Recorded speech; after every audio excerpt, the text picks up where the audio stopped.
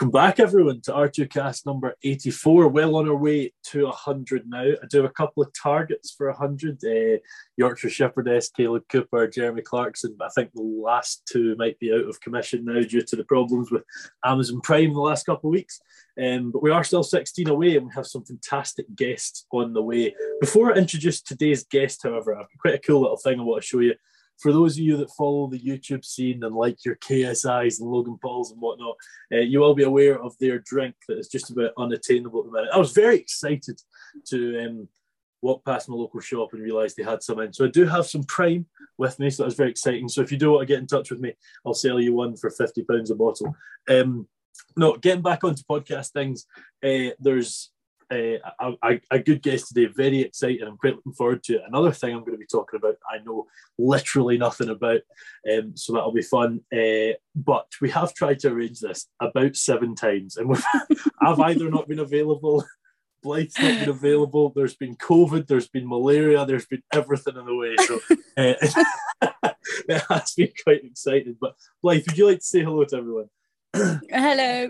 I've eventually made it. 5th time lucky, I think. Just before we get started with another episode of the R2Kast, I would like to thank our primary sponsors, A-Plan Rural. A-Plan Rural are heavily involved on the social media scene in the ag space with 120,000 followers on Instagram. They use this following to host social media takeovers with farmers throughout the country to showcase their stories. They also post to their rural community blog with further stories about these people in the industry. On top of this, they like to support initiatives that are championing the British agricultural industry, such as myself. So thank you to A-Plan Rural for that. We're here. I mean, what day is it? We're filming this on the 19th of January. We must have been trying since November. We must have been. I think, yeah, it was mid-November. Here we are. Always late. I came out the room late. Yeah, you've got to wait for things that are good. You've got to wait for things that are good. And I'm going to say, I didn't say this to you off camera, Blythe, it might be embarrassing. I think you have one of the coolest accents of people we've had in the podcast. It's a fantastic accent. Thanks. So, Blythe, you're based in Zimbabwe, which we'll get into, but could you tell us a bit about your background? You're in sort of in food production in some capacity now. Was that always sort of your background? No, so I've actually hopped about a few things, but I grew up here. I was born here, and we actually were farmers in the southeast part of the country, and we farmed tea, coffee, and macadamias. And unfortunately, due to some political reasons and things that happened in Zimbabwe at the time, we lost our farm in 2005. I've always kind of known I wanted to be involved in agriculture to some degree, and kind of had this romantic idea that at some point maybe I'd come back and do my part, basically, to fix or help or, I don't know, make some sort of impact to what's going on here. We moved in 2005 to Zambia for 3 years. My dad went farming again, poultry farming, quite a change. We lasted there for about 3 years, and then we moved to Scotland, and I was there for 11 years. And then I studied agriculture at SRUC, same as you. And then, a few things. I wasn't really sure about the exact direction I was going. I spent a lot of time kind of doing livestock photography and this and that, and not really sure. I knew I always wanted to do some sort of agronomy and move down the plant route. I've always really, as most of my friends know, been obsessed with plants. So, it's not the coolest obsession, but anyway. Oh, I disagree. That's great. Yeah, well, anyway, COVID kind of came, and I decided to take a mid-20s crisis or midlife crisis, and I went and did a ski season, and then in the March, that's when the whole world shut down, and ended up stuck back in the UK.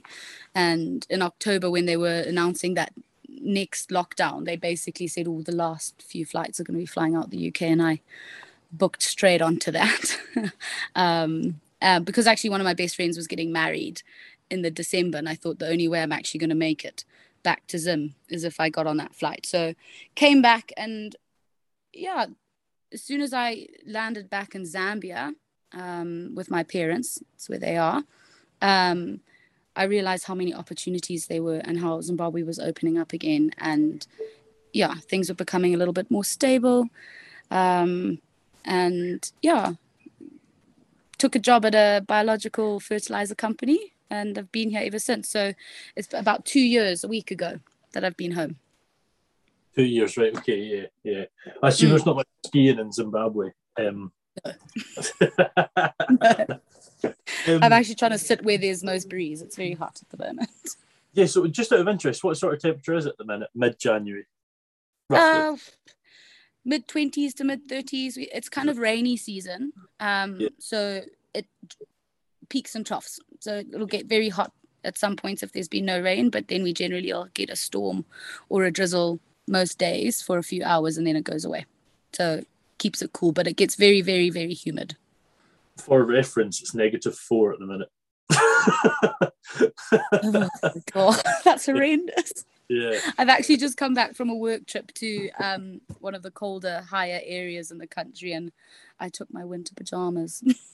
What temperature was that? Like 16 or something? Yeah, about 18. Well, here it's funny. I filmed with R2Kast 75. I filmed with Rachel Stratton, and she was in Norway. It had been at -28, so we have now seen a swing of 60 degrees. It's quite something. Oh my gosh. Yeah, I know, mental, isn't it?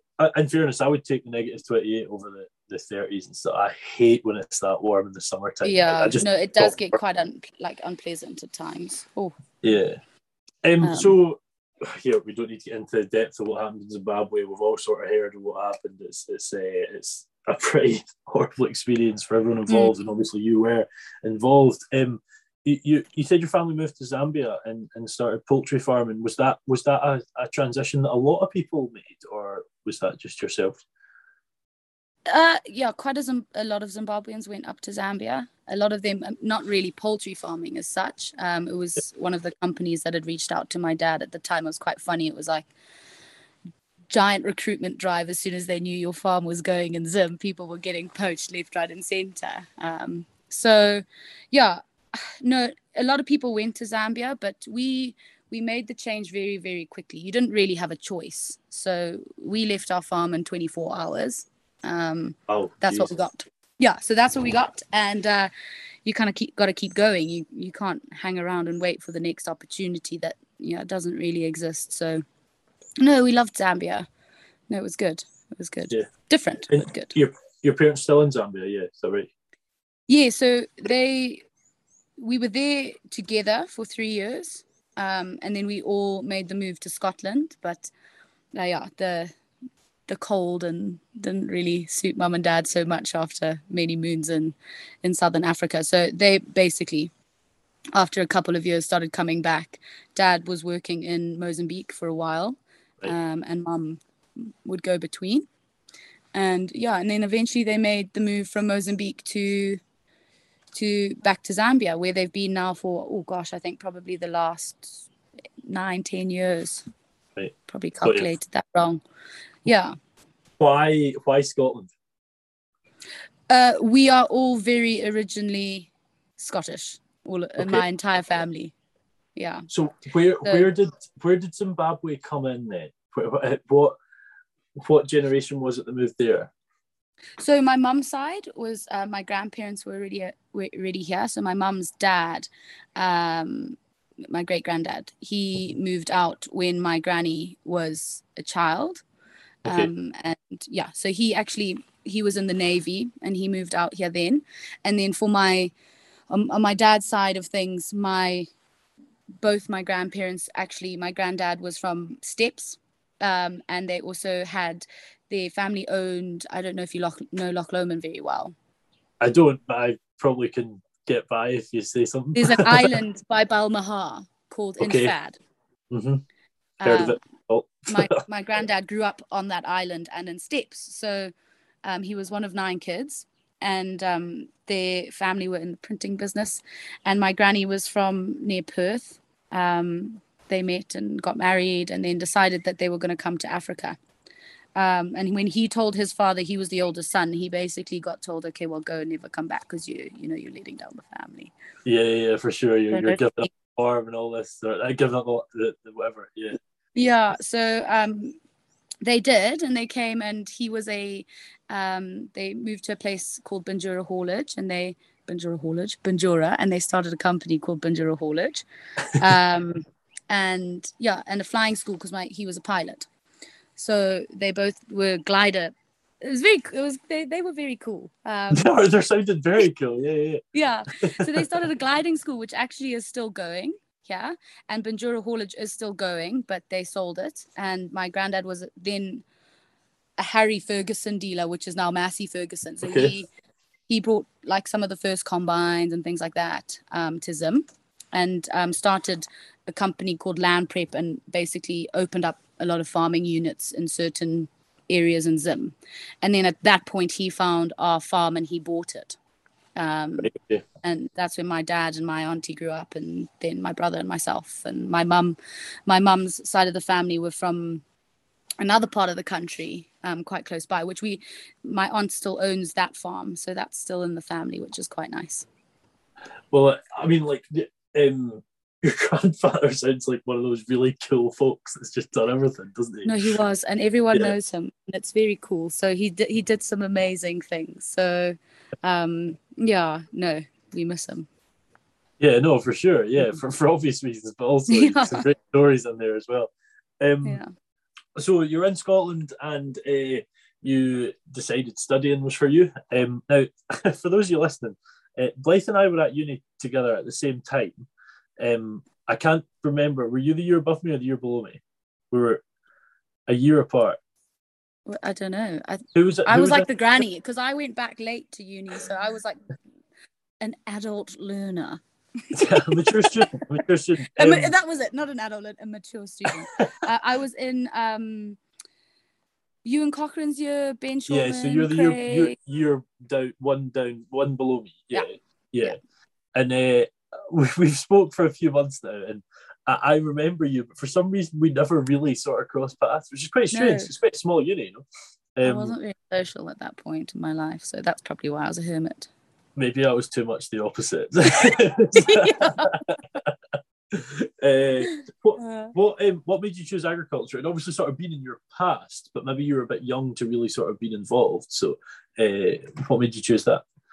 I've just always loved the industry, and it's one of those, I think it's ever changing, and there's so many different facets that you can always fit in. And there's a whole nother side that I like. I'm quite a creative person. I get very bored. I've almost got a bit of like ADHD, and so I love it because I just feel like I'm never not learning. I'm never not moving. And it's a solid degree. I think it's buildable as well. I think you have to kind of choose a direction if you're going to stick with it, which is the brutal reality as well, because I think it can be a little bit vague.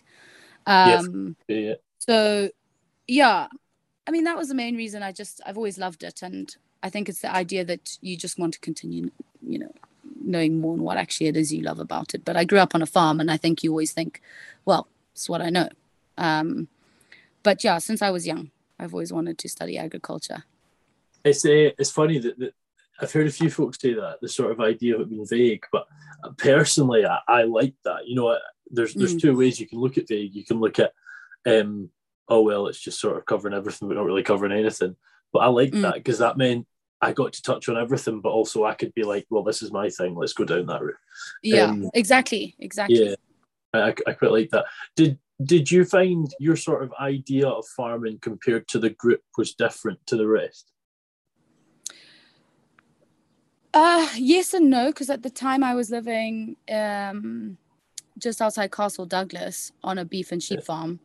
So it was to the core very different, and I knew I just really like crops and everything, and like, at some point you're like, wheat and barley are a bit boring. You want to grow something what I was used to and what I remember, but at the same time, like, it was amazing to me. I completely fell in love with that industry. I loved it. I loved the markets. I loved every aspect of it, the community, I started taking pictures of cows just for kind of advertising on the farm. And then from there, I started doing it for other people. And you meet so many people. And actually moving to Scotland was very difficult culturally. I remember someone said to me the first time they heard me speak, they thought I was just the posh English bird. And I was like, what does that mean? Because I was like straight out of the bush, really. I hate the word bird. I hate it. I know. It's such a horrible word. Bird. You've said it the exact way everyone says it as well. Yeah. So I was like, and I was like, I can sense the negativity in that. Which was also, I was like, oh God, now, like, am I going to fit in here? And I was very lucky. I went to Wallace Hall and I made some amazing friends, and I did. And I think the person I am, I managed to kind of slot in and figure it out as I went along. But when in agriculture, kind of no matter where you are in the world, you all have a fundamental understanding of just how it is. It's just how it is. You work hard, it's the farm comes first, second, third, it's always, we all have that one connection. And you also have that sort of understanding of just life in general. Like life is real and death is real. And it almost, especially sort of from the livestock side, you understand that, like, people, someone dies in the family and it's always hard. Of course it is, but it ruins some people's lives. But I think we kind of understand, like, well, that's the progression and they're probably just next door to another. Yeah, for sure. It's brutal, but we do. So, no, it was important. And I came from, completely a full, like an arable horticultural background. And then to be, lambing and carving and death. Yeah, as you say, it's just that cycle. And it was, and I loved it. I absolutely loved it. So, to answer your question, I found it difficult for many reasons, but also, I loved it. And the community I got from it. That was, That's a huge part. I mean, we spoke off camera about young farmers, which is just a small part of it, but like, it's such a fantastic, like, networky industry. I've moved to Dumfries, a year ago, and I've built up loads of friends here purely because of that farmy side, that sort of connection that you're talking about. I'd probably never considered it that way, actually. Yeah. You're obviously much better about remembering the interview than I am, because I didn't remember the question and you said to go back to the question. I'm like, I wonder what the question was. Which is good, because I waffle a lot. So yeah. You have to stop me sometimes. Just put your hands up. We haven't came to that yet. You mentioned about sort of taking photos of livestock and for other folk. Did you ever consider that as like a career, or was it just sort of a bit of fun at the time? During kind of the end of COVID, I mean, I think I applied for, when I got back from skiing, I think I applied for about 27 jobs. And that was difficult because, I think going back into that, you're also a little bit, the agricultural community is very, like, small. So a lot of everything basically is based on who you know, what you know. And that's what everyone says, who you know, what you know. Like, it's not going to be a problem. I'll find a job. 27 applications later, and you're like, I'm not a job. What am I going to do? Have to sell my body. So, like, literally. Sorry, I don't know if you can cut that out. Oh my God, that's your first go-to. Obviously not. But I then I got one interview which I felt a bit catfished by. So it was with should I say the company? Yeah, it's up to you. A well-known company, and basically got like to second stage of this interview, and basically they said, you're going to need to do a presentation now to prove to us how much you want this job. That's kind of how they make you feel. And I was like, okay, cool. Subject, what's the subject title? The Badger Cull. And I was like, wow, that is really not a subject title I want to cover. Anyway, it's a basically, tricky one. You don't know what everyone's thinking, and it's very my strong. job was to go around to all the farmers and educate them on how we should potentially vaccinate all these badgers. And I thought, you don't know what community I live in. I'm not going to be lynched. So I said, thank you so much for the opportunity. I'm going to be poor, and I will look for the next one. So, and at that point, when things started opening up again, I did all my branding and everything. I do have an Instagram page, so it's there. And I started plug it. Livestock by Blythe Aitken. Not very imaginative.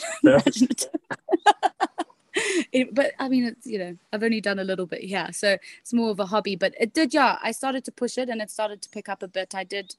I've done like a couple commissions for people. I did one for a restaurant at Lagan, which is a really cool place. I did that. I'm literally just off the phone to Lagan to book an SRUC trip there with students. Literally, cool. Before we started this Vicky recording. and Duncan. Yeah. So I did. There's 2 big pictures of sheep in there. I did those. But so it kind of became. But I didn't really see. And as I said previously, I've always just wanted to do agronomy and be involved in growing things. So it was kind of like I can come back to that. I can keep it on the burner. But I wanted to see what else was out there when there was not very many options. Yeah, well, that was it. And that interview process is hell. It's so hard. Yeah. So hard. I mean, like, I tell my students this, like, I sort of get them ready for interviews and whatever, and I tell them my worst interview story, which I'll share with you. They give you the glass, don't they, and the sort of the water. Would you like a drink, Mr. Curry? And I was a wee bit nervous, and I was sort of shaking a wee bit. And I said, "Oh, I'll just get a wee drink," and I started pouring it, and I was responding to a man's question as I was pouring this water, and the water, I filled the glass and it overflowed, right? Oh my gosh. They're like, "Oh, no worries, Mr. Curry, you must just be a bit nervous." And I'd seen on a YouTube video about a month before what to say, and I was like, "Do you know what? Go for it. They either love it or they'll hate it." I was like, "No, sorry. I just always give 110%." They did not like it at all. No, did they think you did it on purpose? Oof, just the room was like didn't take dead. That job because they'd be boring. Oh well, I didn't really get the opportunity to take it, I must say. But it was off the cards straight away. But you should have said, "I'm actually always a glass half full kind of guy." Full. A glass and a half full. I think. Yeah. But then, I went through, got a degree, got a master's, got a pretty good master's in fairness, and had a pretty good online thing at that stage, and I had a lot of stuff to sell myself with, and it was just hell. Like, I just could not. No, it's awful. It's hard. And you turn into such a, like a strange cat. You suddenly forget how to behave in front of humans, and am I sweating? Am I not? Am I saying the wrong thing? Oh, it's terrible. You get like amnesia. It's horrible. It's surreal, like especially when you don't know how to sell yourself. Like, it's not natural to everyone to be like, "I am the greatest." Especially as people that have any ties to Scotland, we just can't. Good point. I would just like to quickly interrupt the show for a minute to give you some extra information on our primary sponsors, A-Plan Rural. A-Plan offer bespoke cover for farms and estates the UK over, and we'll give you tailored insurance for anything on the farm, from your old workhorse tractor that's been around 20 years or a fancy new and exciting diversification. The one question I had about studying, did you do 3 or 4 years? 4. 2 years. 4. What was your dissertation on? The vernalization on winter wheat, and then it transformed. It's funny. I was like, oh my gosh, can I actually remember that? Basically, whether late drilled, it was a long title, those. The late drilled winter wheat, is it viable? Basically. Oh, okay. Because I couldn't, So it was a very long-winded, rats ate my wheat. Oh, it was a whole scene. So, yeah. Did that come into the results, or did you omit that? I did put that in one of the anomalies. And then, please refer to appendix number, picture of rat. Actually, I'll tell a funny story. So I lived in a village. I'm not going to name it in case anyone in that village. Okay, fair. Yep. Because I never took responsibility. Oh, gosh. Could get arrested. I don't know. But basically, I kept I had 40 bag samples of all of my grain. And then I'd done all my, 1,000 grain weight calculations, blah, blah, blah, all my weights, everything. And then, I thought, okay, I need to do it again. We need a little bit more data. That's fine. I went back and most of the bags were empty. And I was like, oh no. Then I saw the rat poo and the mouse poo. And then we had this is where it gets hilarious, is we have a community Facebook page. Okay. Which people, it's a very active Facebook page. I'm sure some of my friends who now live in that village will be listening to this. But this is going to get out, isn't it? In caps, rats spotted at number 65. And like the size of these things. So I was like, oh, shame. I don't know why that came out. Literally. Then I found out that obviously all my bags, and I was basically a breeding ground for these massive rats because I was number 67. Oh, right. Okay. Yep. Got you. I was like, what are we going to do to sort this out? I was like, I don't know. I really want to Google rats spotted at number 65 and see. It's on Facebook. It's a closed group, but I'm still on it. Yep, definitely comes up.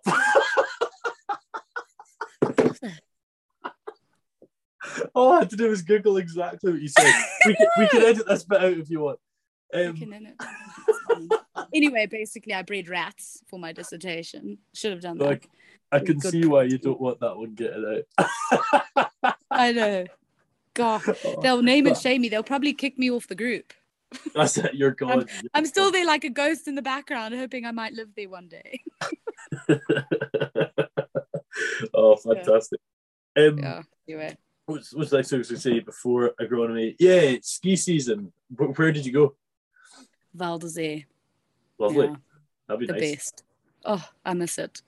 Really? I loved it. Yeah. No, I loved it. It was such fun. It was really, really good fun. Yeah. Just, you don't actually realize how little responsibility in life you have when you do something like that. And that, at the time you're stressing about putting the right towels out or whatever. But then, yeah, you kind of adult a little bit longer post that and you're like, what I would do to go back there. It's funny you say that. Do you know, we were both in sort of jobs, I guess, looking in are quite stressful. You have a lot of people, their businesses involved in what you do, what your decisions are.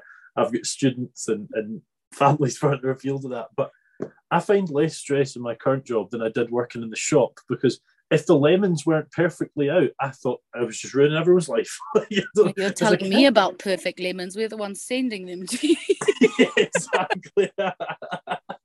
Well, and we get, in this country, we get the bloody rejects. Well, we should get into this, actually. We'll get into what you do in a minute, but you've brought up a really important point. You say you get the rejects. I hate the fact that wonky veg is a thing. It's a vegetable. Oh, I know. You're cutting it up. Honestly, the beauty industry and the veg industry are practically on the same page. It's so much of it. Absolutely mental. And so is that a thing in Zimbabwe? You just get wonky veg, or do you just have what we call veg? It's just wonky because we just get so everything exportable, we get the seconds in our supermarkets. Yeah, okay. And they're expensive. They're like super expensive because our currency is useless. So is it? Yeah, the cost of living, I think I read, I didn't read, that's a straight up lie. Someone told me the other day they read that in The Economist, Harare, where I live, is one of the most expensive, number 4 in Africa or the world city to live in. Really? Mm. Wow. It's funny that you would almost think the opposite. No, I know. I mean, I can stop on the side of the road and get loads of things, which that's what I do because I travel so much. But if you are living here, this is a good point of reference. A Jungle Oats bar is about $8. I mean, I don't know what a Jungle Oats bar is, but I'm guessing it's just a little an oats bar. Sorry, right, like Quaker Oats bar, essentially. Wow. Jungle is the one. Yeah, Christ, that's mental. No. So I probably spend on food a month for 2. My brother's here at the moment. He eats a lot, so like 300 easy. Shit. Did not think that. And does the does the sort of the salaries match that? Yes and no. Some are, it's very difficult. There's two very big divides in Zimbabwe, but also there's a lot of the people who kind of were here before we all started kind of coming back and dribbling in.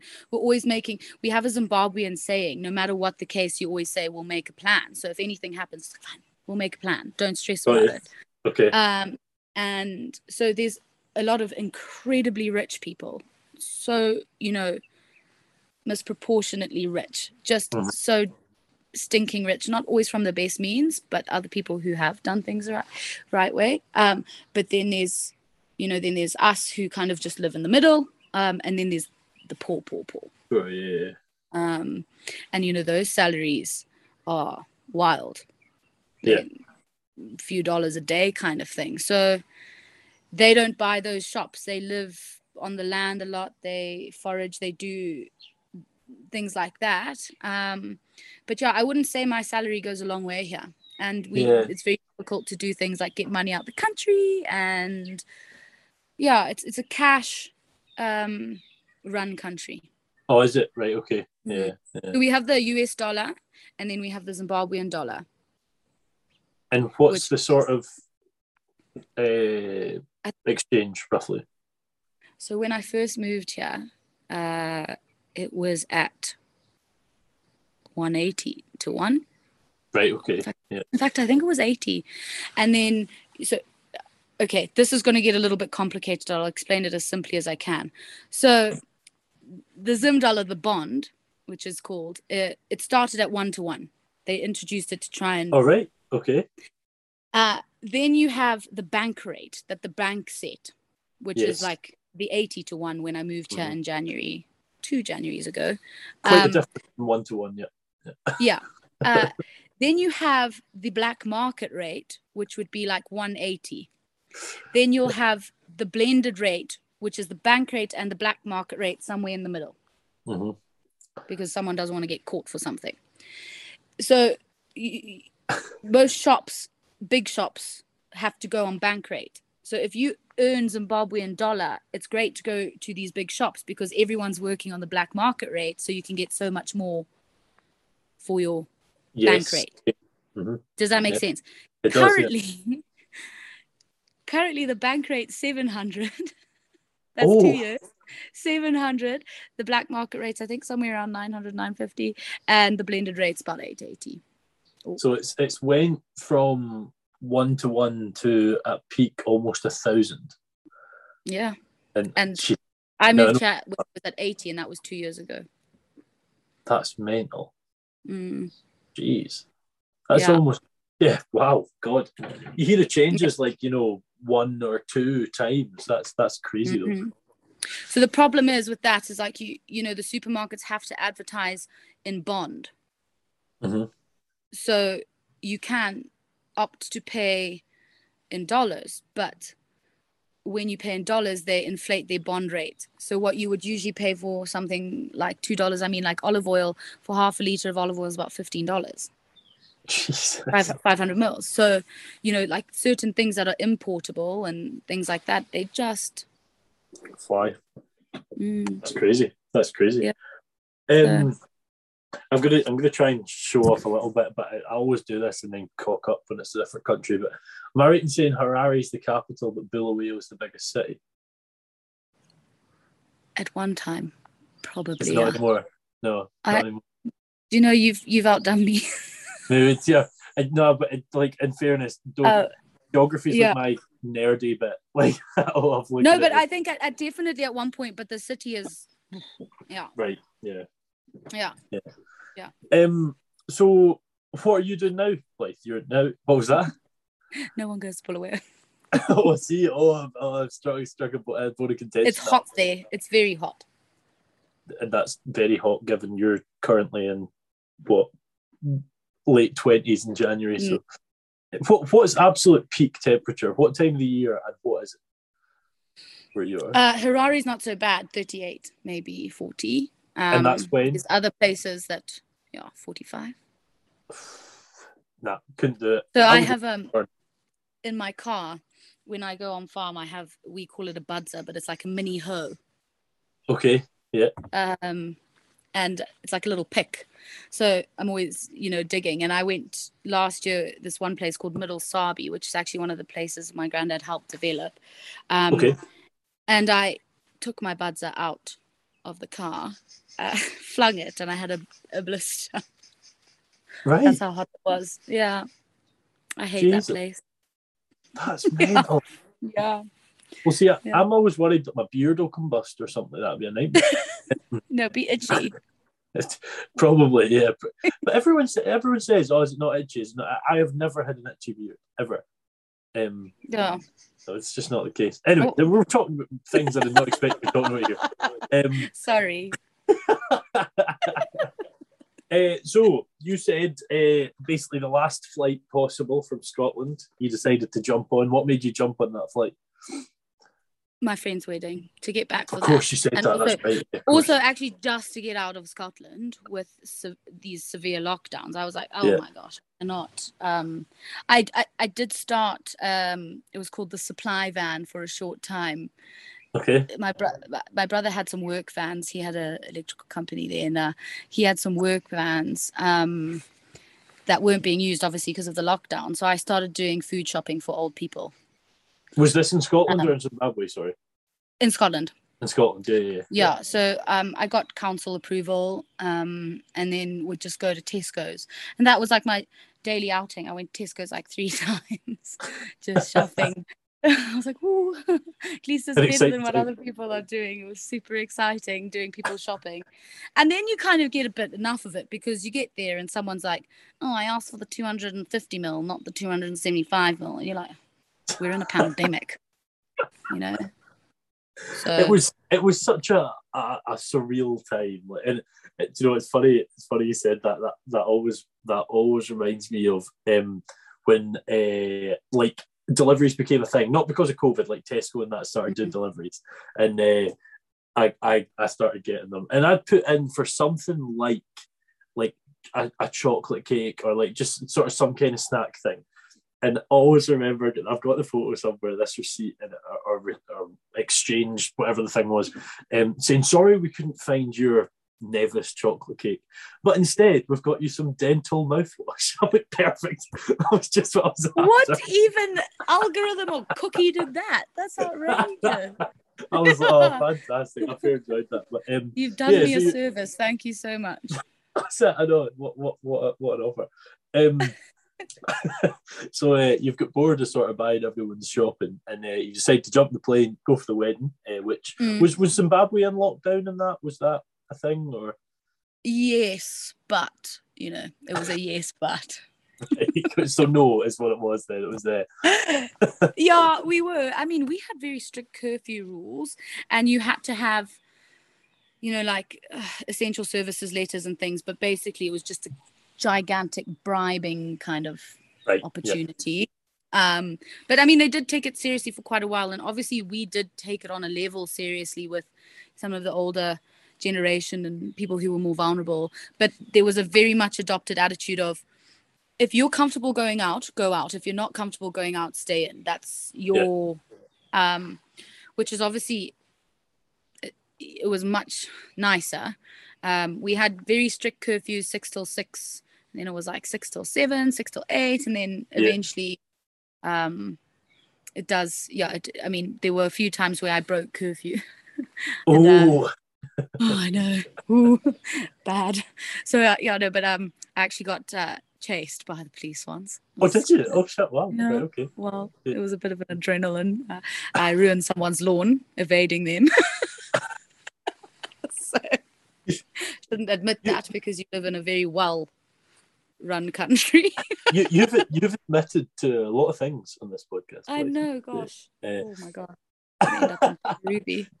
That idea of go out if you want to go out, don't go out if you don't, is how it should have been from the start. Like it was, the way it was here was, I mean, there's a TikTok sort of trend going along now, 2 weeks off, and how people have changed in the next 2.5 years, 3 years now. Yeah, it was too much. And funny, you're saying you're a police chase. There was the sort of photos going round back here. You'd have still been here of like Boris on the helicopter, like watching you. You've been out running for 61 minutes. Get the snipers out, you know. It was all very surreal, like. But yeah, you went back and were you straight into work? Did you find finding a job in Zimbabwe easier than you did in Scotland, or was it similar? Oh yeah, no, it was immediate. Oh, was it? So I mean. So I was in Zambia from October to December with my parents. And I just kind of thought one of my mum's friends was in recruiting and she said, just chuck your CV out and see what happens. And I just thought, oh, okay, yeah, maybe. And I did. And yeah, no, it was pretty immediate. And I moved to Zim early Jan and I started 3 days later with my one suitcase. Now I have couches and all kinds of stuff.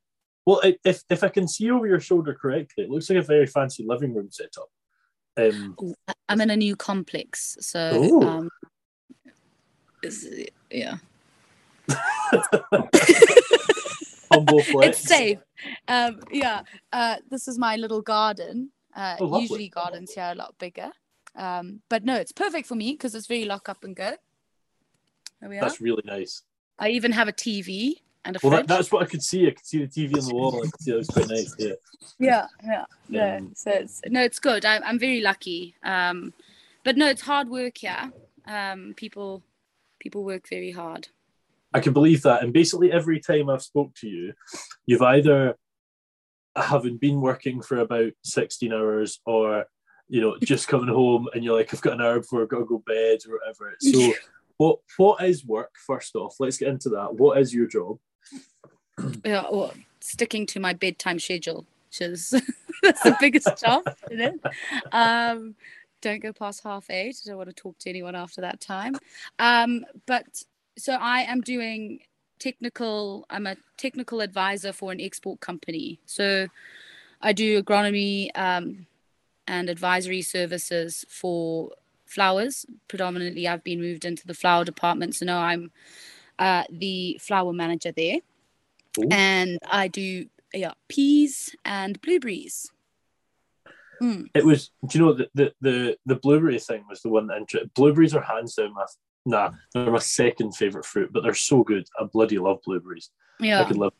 Yeah. The work that goes into one bloody blueberry. What is the work that goes into one bloody blueberry then? What's involved?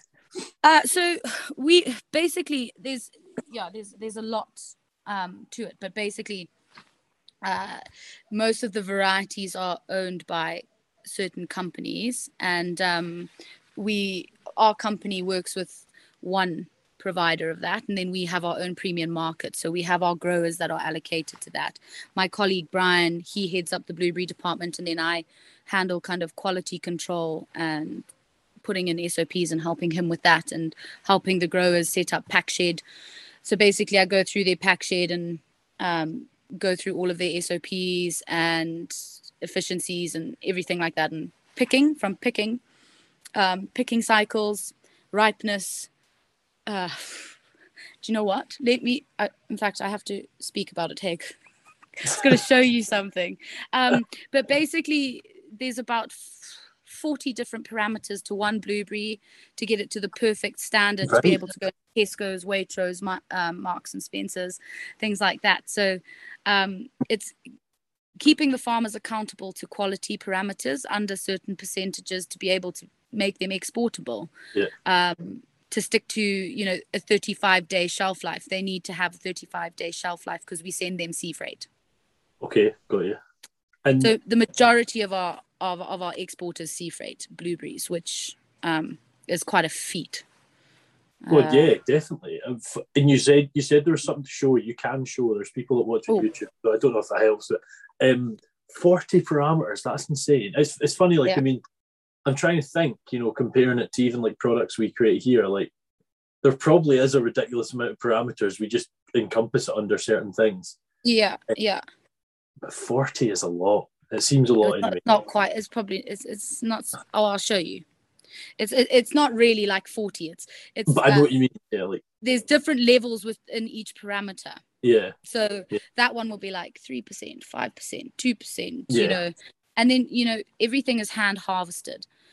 And so we've got to take into account how many people you need per hectare to pick that amount of blueberries. What's your picking cycle? What's your time? It's very interesting. I'm just trying to pick up this protocol. It's like picking a big employer. I'm guessing. There'll be quite a lot of people do that, I assume. I can't find it. I'll try and find it. That's fine. It's fine. Don't worry. Picking a big employer. Sorry. Like not employer. Like what are a lot of people employed picking? Yes. Yeah. Right. So it's and then also, so we grade in field as well. We don't have automated system because hand picked berries are generally the best pick quality that you can get. We are looking at certain mechanization, but you're not allowed to drop a berry. You can't roll a berry because it has bloom. I don't know if you know what bloom is. I don't. I was just about to ask. Yeah, so bloom, when you look at a blueberry, it makes it look blue. That's the bloom. Okay. So if you rub that off, it goes black and it looks like a blackberry. I don't know if you've ever noticed your blueberries either look darker or lighter. Oh, is that what that's called? Right, okay. That's called bloom. And that on the bush is absolutely perfect. And then as soon as it's been handled, some of that will get rubbed off. And if you lose all of your bloom, that's another. It respires quicker, it rots quicker, it looks bad. Companies don't want it.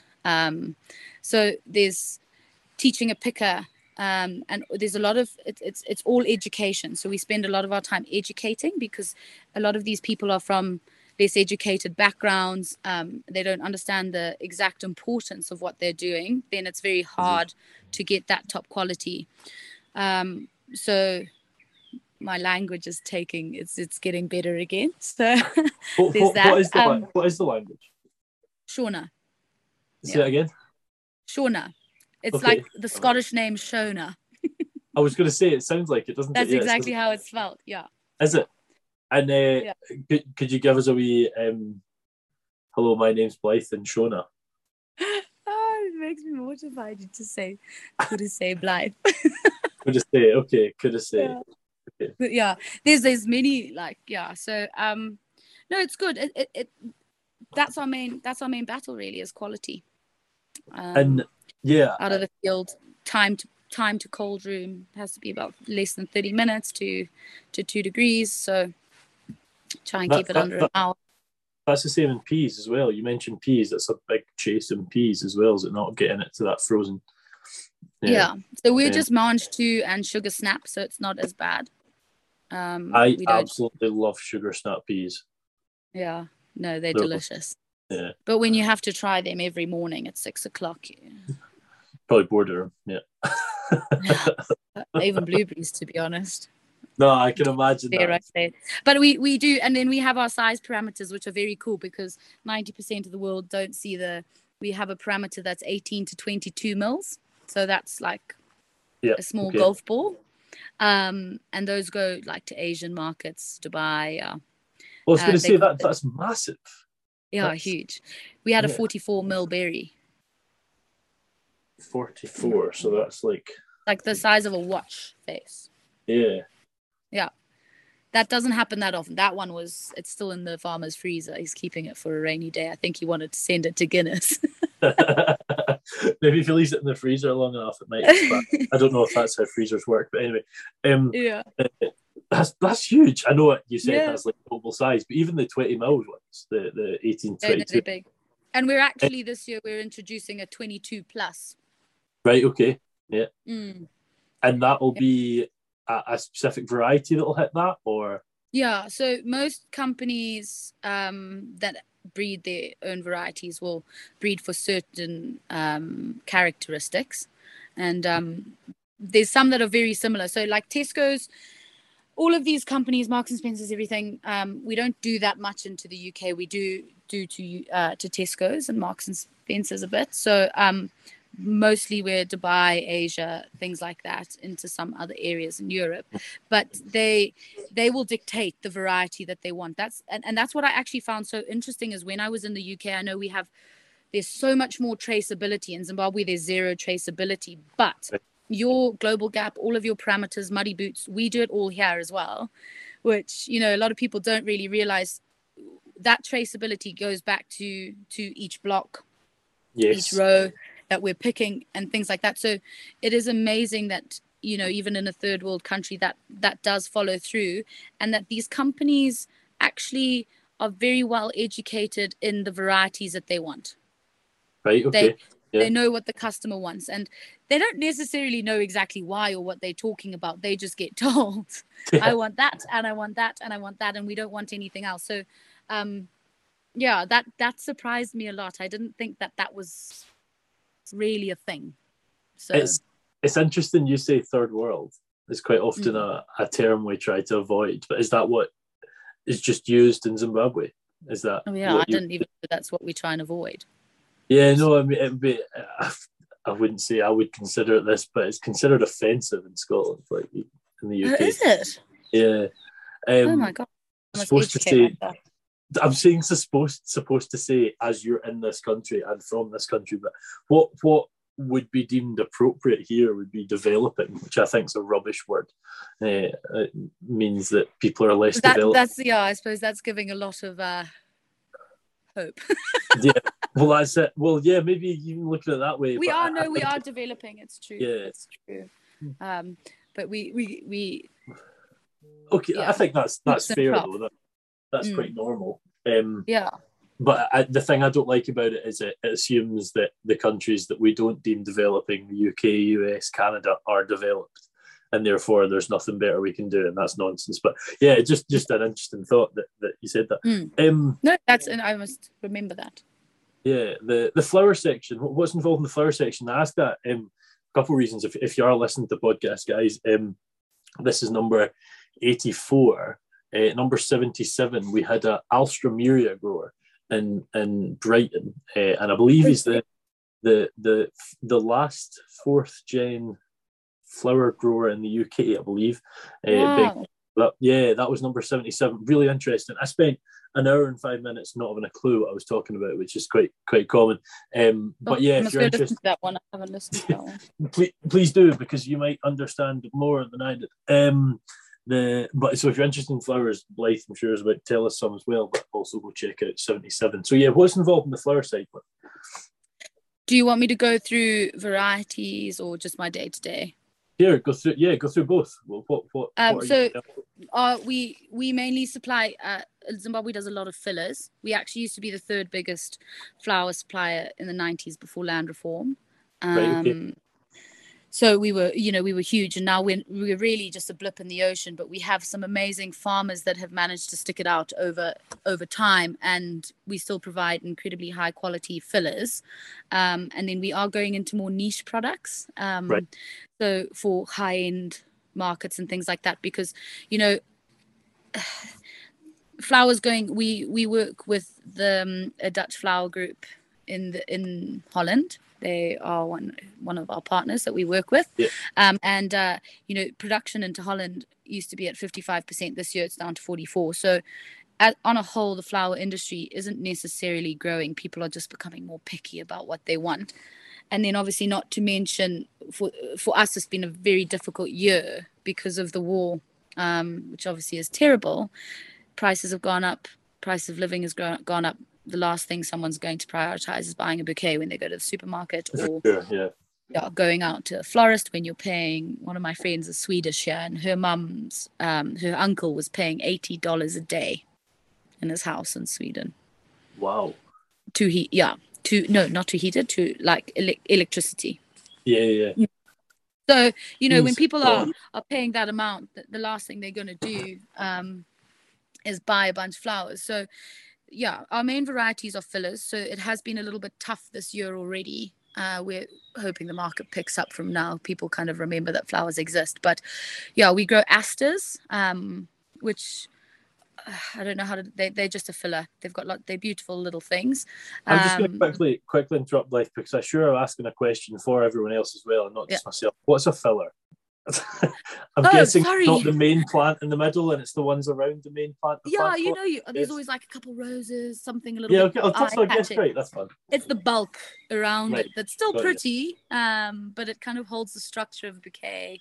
But also, the most interesting thing is, and that the Alstroemeria grower would have told you, is that the entire fashion is changing. No one wants perfect bouquets anymore. They want big lopsided orange and weird colors, and they don't want things to be perfect as such. So that's also taken a bit of a bashing, because a filler is a filler. It's I've got 1,000 pictures on my phone of flowers. So we do a lot of thistles. It's lovely. Yeah, Eryngium, it's called, the real name for a thistle, and we actually supply so much into and it's produced in Portugal. That's actually mainly where it goes to Scotland. So yeah, please excuse me. I'm pretty sure that's what I had on my kilt as a best man. Yeah, and everyone's like, oh, it's a thistle, and it's like, well, it's probably from South Africa or Portugal, or not actually from Scotland. So, and then we do Hypericum, a lot of Hypericum, which is that one. You get pink, green, white, all these different varieties. We do tuberose. So this is very popular in the UK. Oh, they're nice. They're lovely. Yeah, they're beautiful. So we do bulbs, Crocosmia, that guy. They're very popular at the moment with the new fashion. And we've got very cool projects at the moment. We are doing some delphiniums. That's been my biggest project. I've been working with a farm starting delphiniums, which I don't know if you know what a delphinium is. I have heard my mum say all of the names you've mentioned, but I don't know.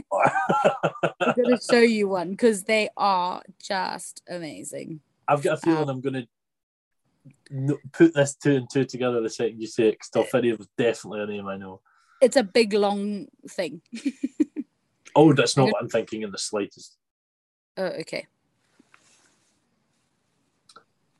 That's not what I went for, but they're lovely, absolutely gorgeous. Yeah. So they go up to like a meter, meter 10, meter 20 per stem, so very hard to pack sometimes. But so that's basically. There's a few other things dotted in there. We do local chrysanthemums. Like it's this year in the UK, I think they're at 50% production because of the heating bills and things. So,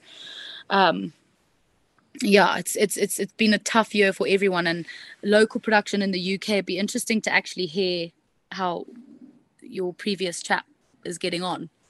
It's I think Ben. His will be out at the time of recording on Friday, so it'll be out when this comes out, but it'll be out on Friday. Cool. Tomorrow his comes out. So you're 5 o'clock. It'll be out tomorrow. Perfect.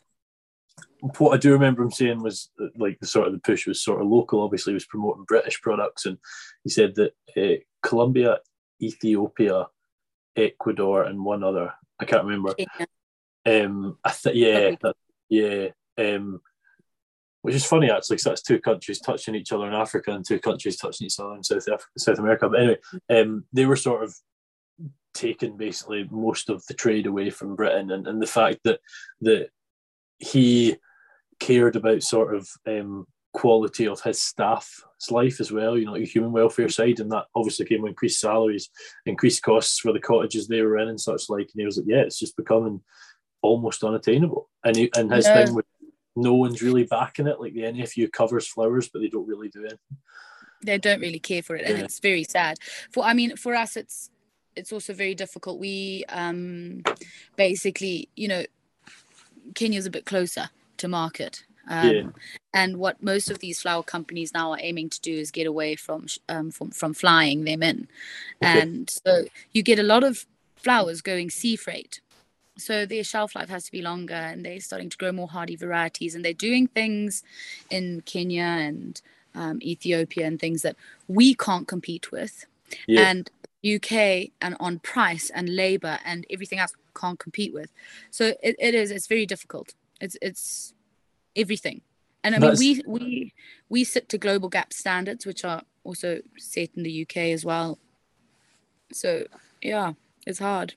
It's interesting you say that, because one of the things he said was about that exact thing. Let's go and see freight, and he was really good because he filmed it in the greenhouse. You'll probably quite enjoy it. He's showing like what stage the flower was at, because they sell 365 days a year, but he'll sell flowers with, I believe, a 4-day shelf life.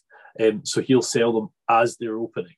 Whereas the ones that are coming from Kenya are being sold almost with no bud showing, and then just before they open.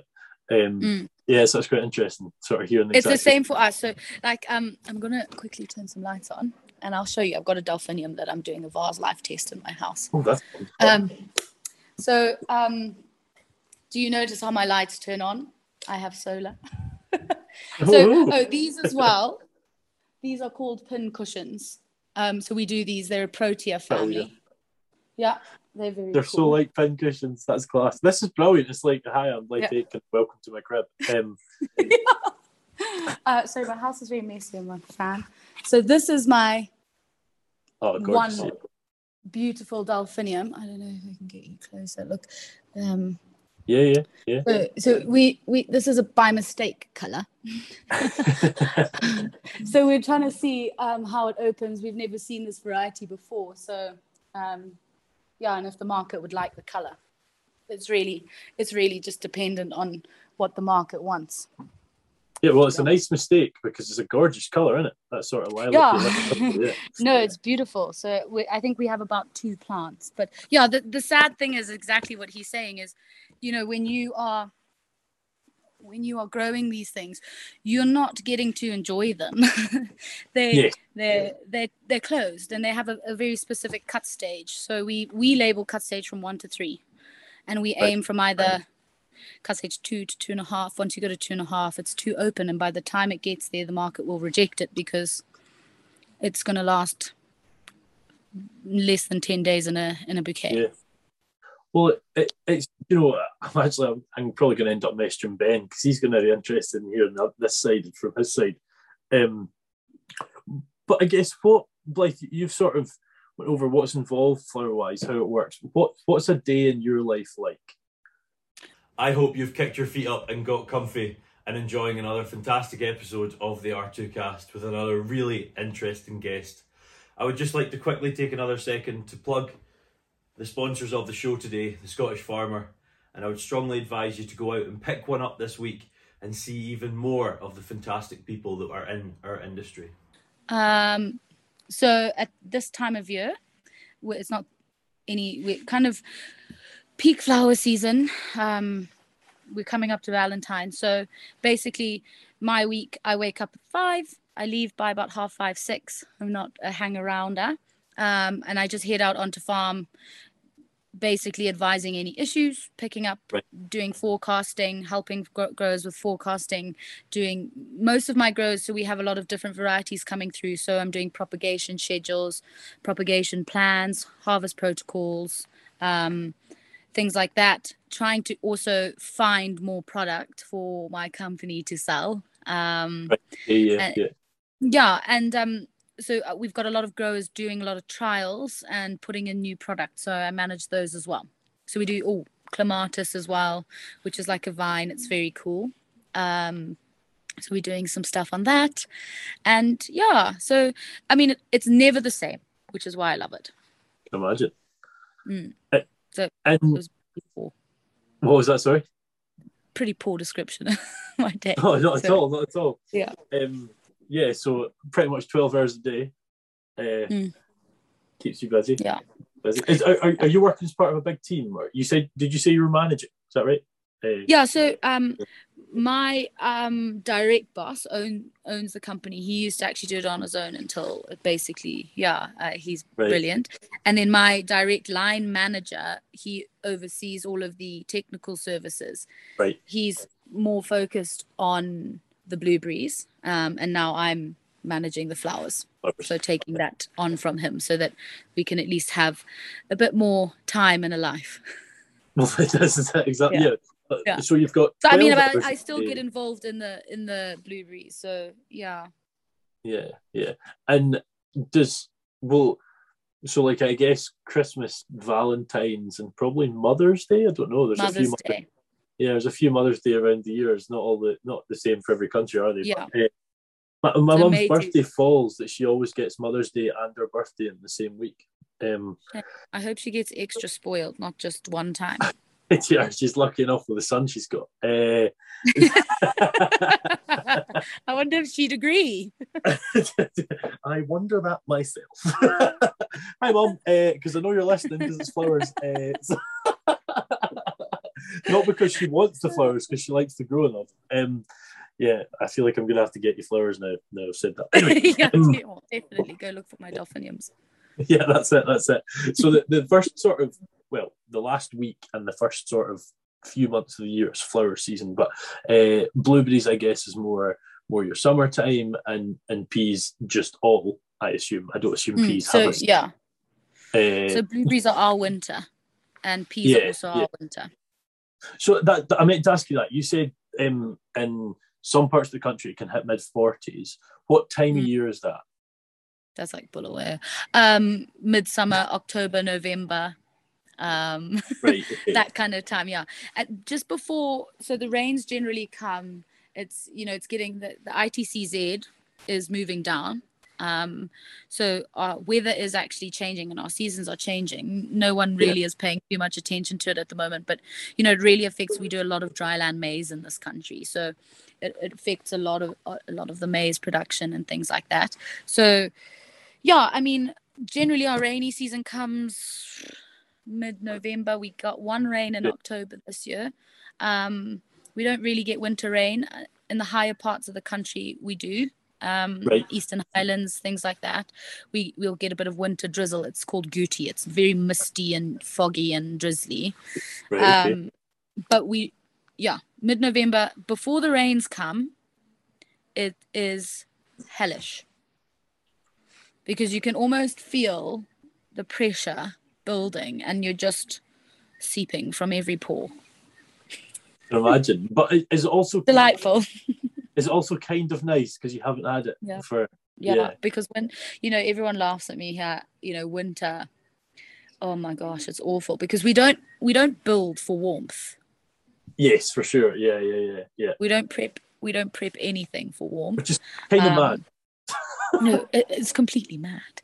And I'm useless with the cold. I lived in Scotland for 11 years. I don't know how I managed. But, the mornings and the evenings, getting out of a shower, you just want to die. It's horrendous. So, but then by midday, you'll have your jacket off and you'll be in a shirt.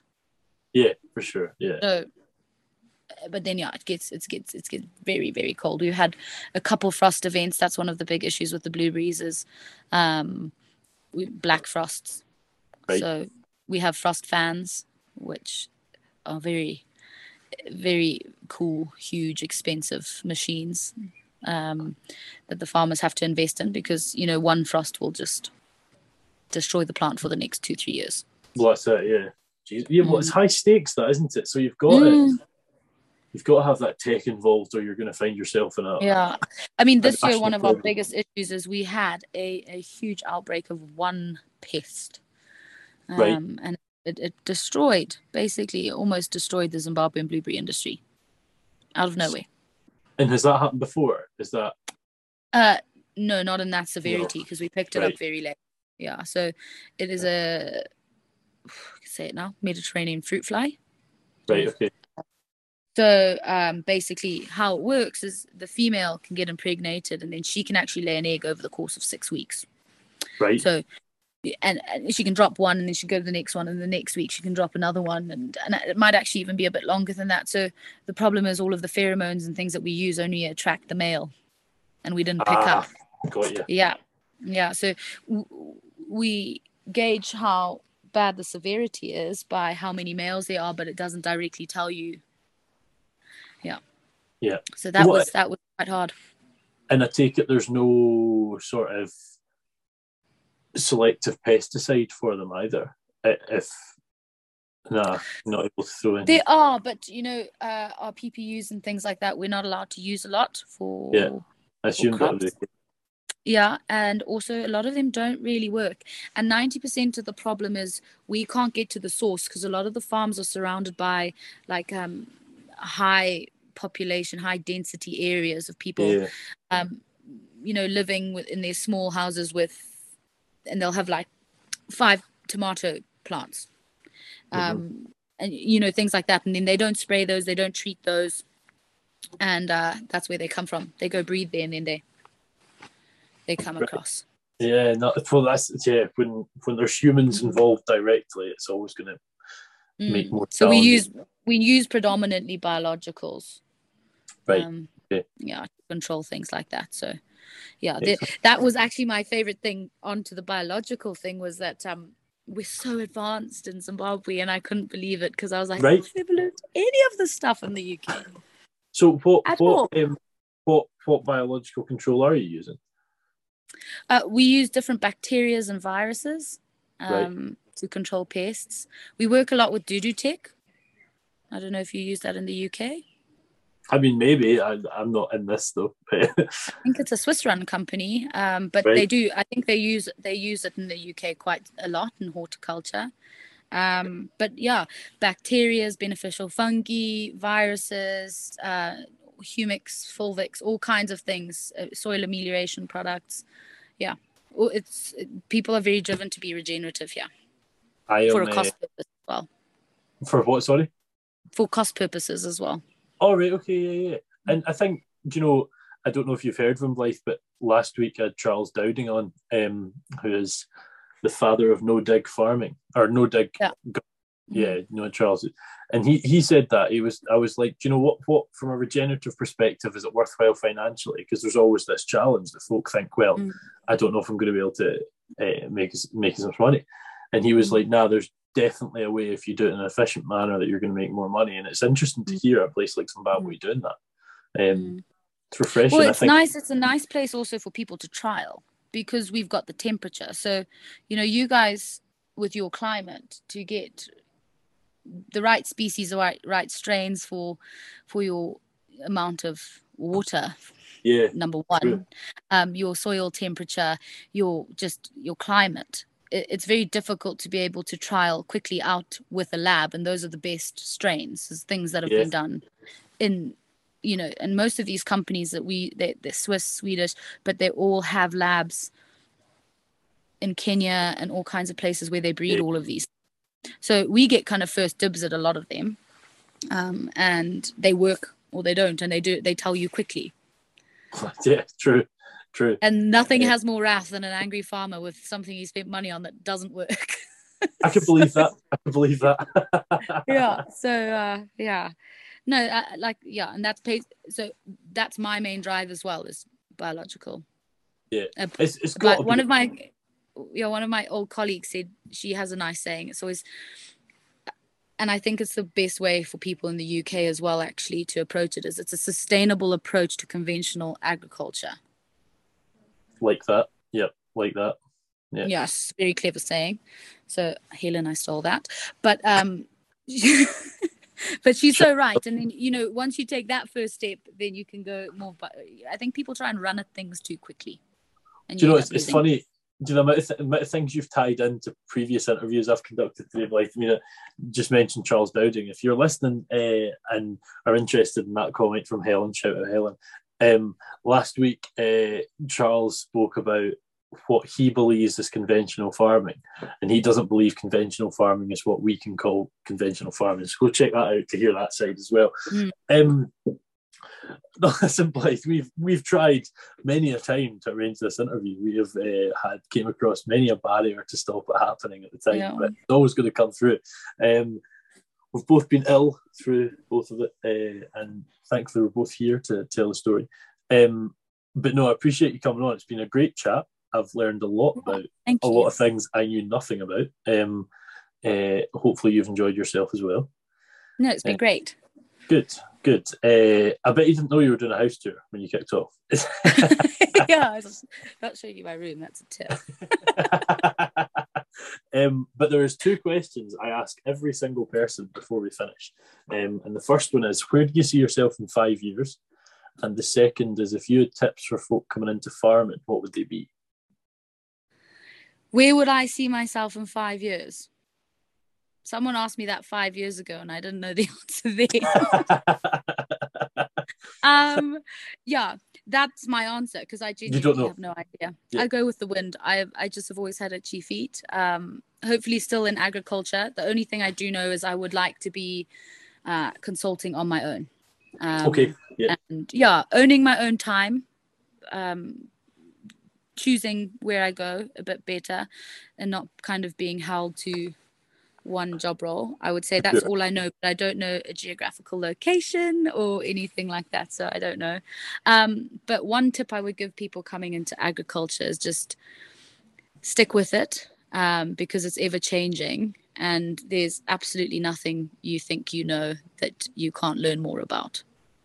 Oh, I like that one. That's a good one. That's one of the best ones. Copyright. Yeah. We'll get that clip. But it's true, because every time I think I know something, I'm like, no, you don't. No, you don't, Blythe. Well, absolutely. I mean, to be honest, it's almost pushed me to the point I think I know nothing. You know? Yeah. Yeah. It's overwhelming. Yeah. I'm like, why don't I know anything?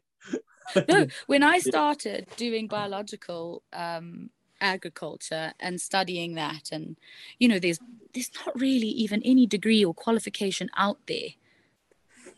There's actually, if you dig into it, you can do microbiology, you can do biological, you can do chemical, you can do any degree you want, but not one of those degrees covers everything that is included, like in the soil food web, or how to manage or understand the tiny, tiny, tiny bit of information that we know. So we're all basically cowboys out here trying to figure it out as we go along. Soil food, shout out Elaine Ingram, she's brilliant. Yes, she's amazing. This is so weird. I mentioned her in last week's podcast as well. This is cool. Do you know what I mentioned? Be like the real OGs now. I'll tell you, that's it. I know nothing about soil. I mentioned this last week, but I'll tell you because I think you'll like it. I was watching a seminar with Elaine Ingram, and she's an older lady, maybe 70, mid-70s, I'm not sure. And she was talking about something to do with regenerative. I can't remember exactly, regenerative farming, and she was saying, like, if it's this, it's regenerative farming, and that's final, right? And the way she said it was, if it quacks, it's a duck. I was like, I've told so many folk that story. I love it. If it looks like a duck, swims like a duck, it's probably a duck. That's it, exactly. And let's just accept that. Let's not try and change the rules here. No, I'll tell you one funny story about a duck. Now that we get onto that, is with my granddad. He once came to a restaurant here in Harare. He's probably stolen the story, but it doesn't matter. People will be like, heard that before. And he asked the waiter, what's the duck like? And he said, boss, it's like a chicken, but it swims. So, Elaine Ingram could be wrong. Yeah, well, that's a good one. And I feel like because we're here, we've already done 2 duck jokes. We should maybe put a third in. Why do ducks have feathers? Why? To cover up their butt quacks. Oh my gosh. On that note. On that note, indeed. That's a proper dad joke. It's actually from that film Daddy's Home. It's a banging film, but I think I love that. Yes, it's been a pleasure having you on, Blythe. Thank you for coming. Thank you so much. No, Pierre, it's been a pleasure, absolute pleasure. So thank you. I hope it's interesting enough to listen to. Well, I'll never listen to my voice again. You're not going to listen to the podcast back, no? Oh, no, I don't think I can. It's like listening to your own voice note. Can I put it in times 2? Put it in times 2. You can put it in either half up to times 2, whatever you want. But no, it's really good. Really enjoyed it. So thank you. And to those of you still listening, of which I'm sure there is a few, last week we had Charles Dowding, as I've mentioned. So if you want to go and listen to someone with over 1 million followers on social media, over 500,000 subs on YouTube, he is the father of no dig. He was a vegetarian when in 1980. He started organic farming in 82, so very much a trend curber ahead of things in that regard. On Monday, we will have the Digital Dairy Chain on the podcast. The Digital Dairy Chain are the guys in charge of, I don't want to say this too particularly because I don't know exactly, but in charge of the £20 million investment in the Barney campus where I find myself working in the dairy section. So they're going to be quite a Super Dairy coming on there, and they're going to be involved in the data side, the social media side, the marketing side. So I'm very much looking forward to that. I haven't filmed it yet. But yeah, another interesting sort of group podcast. And I'm not sure who's next after that, but we'll see you when it comes, and we'll see you for R2Kast number 85. Thank you very much. Thank you for having me. I hope you've enjoyed another excellent episode of the R2Kast. I just want to take this moment to quickly thank our primary sponsors once more, A-Plan Rural. If you follow A-Plan on social media, you'll see the work they're doing to really promote British farming and back our industry. It's been a pleasure working alongside A-Plan Rural so far, and long may it continue. The values of A-Plan Rural runs perfectly in line with the whole mantra of rural to kitchen, and I'm glad to have them on board. Check them out on Instagram at A-Plan Rural and on Facebook at A-Plan Rural Insurance. See you for the next podcast.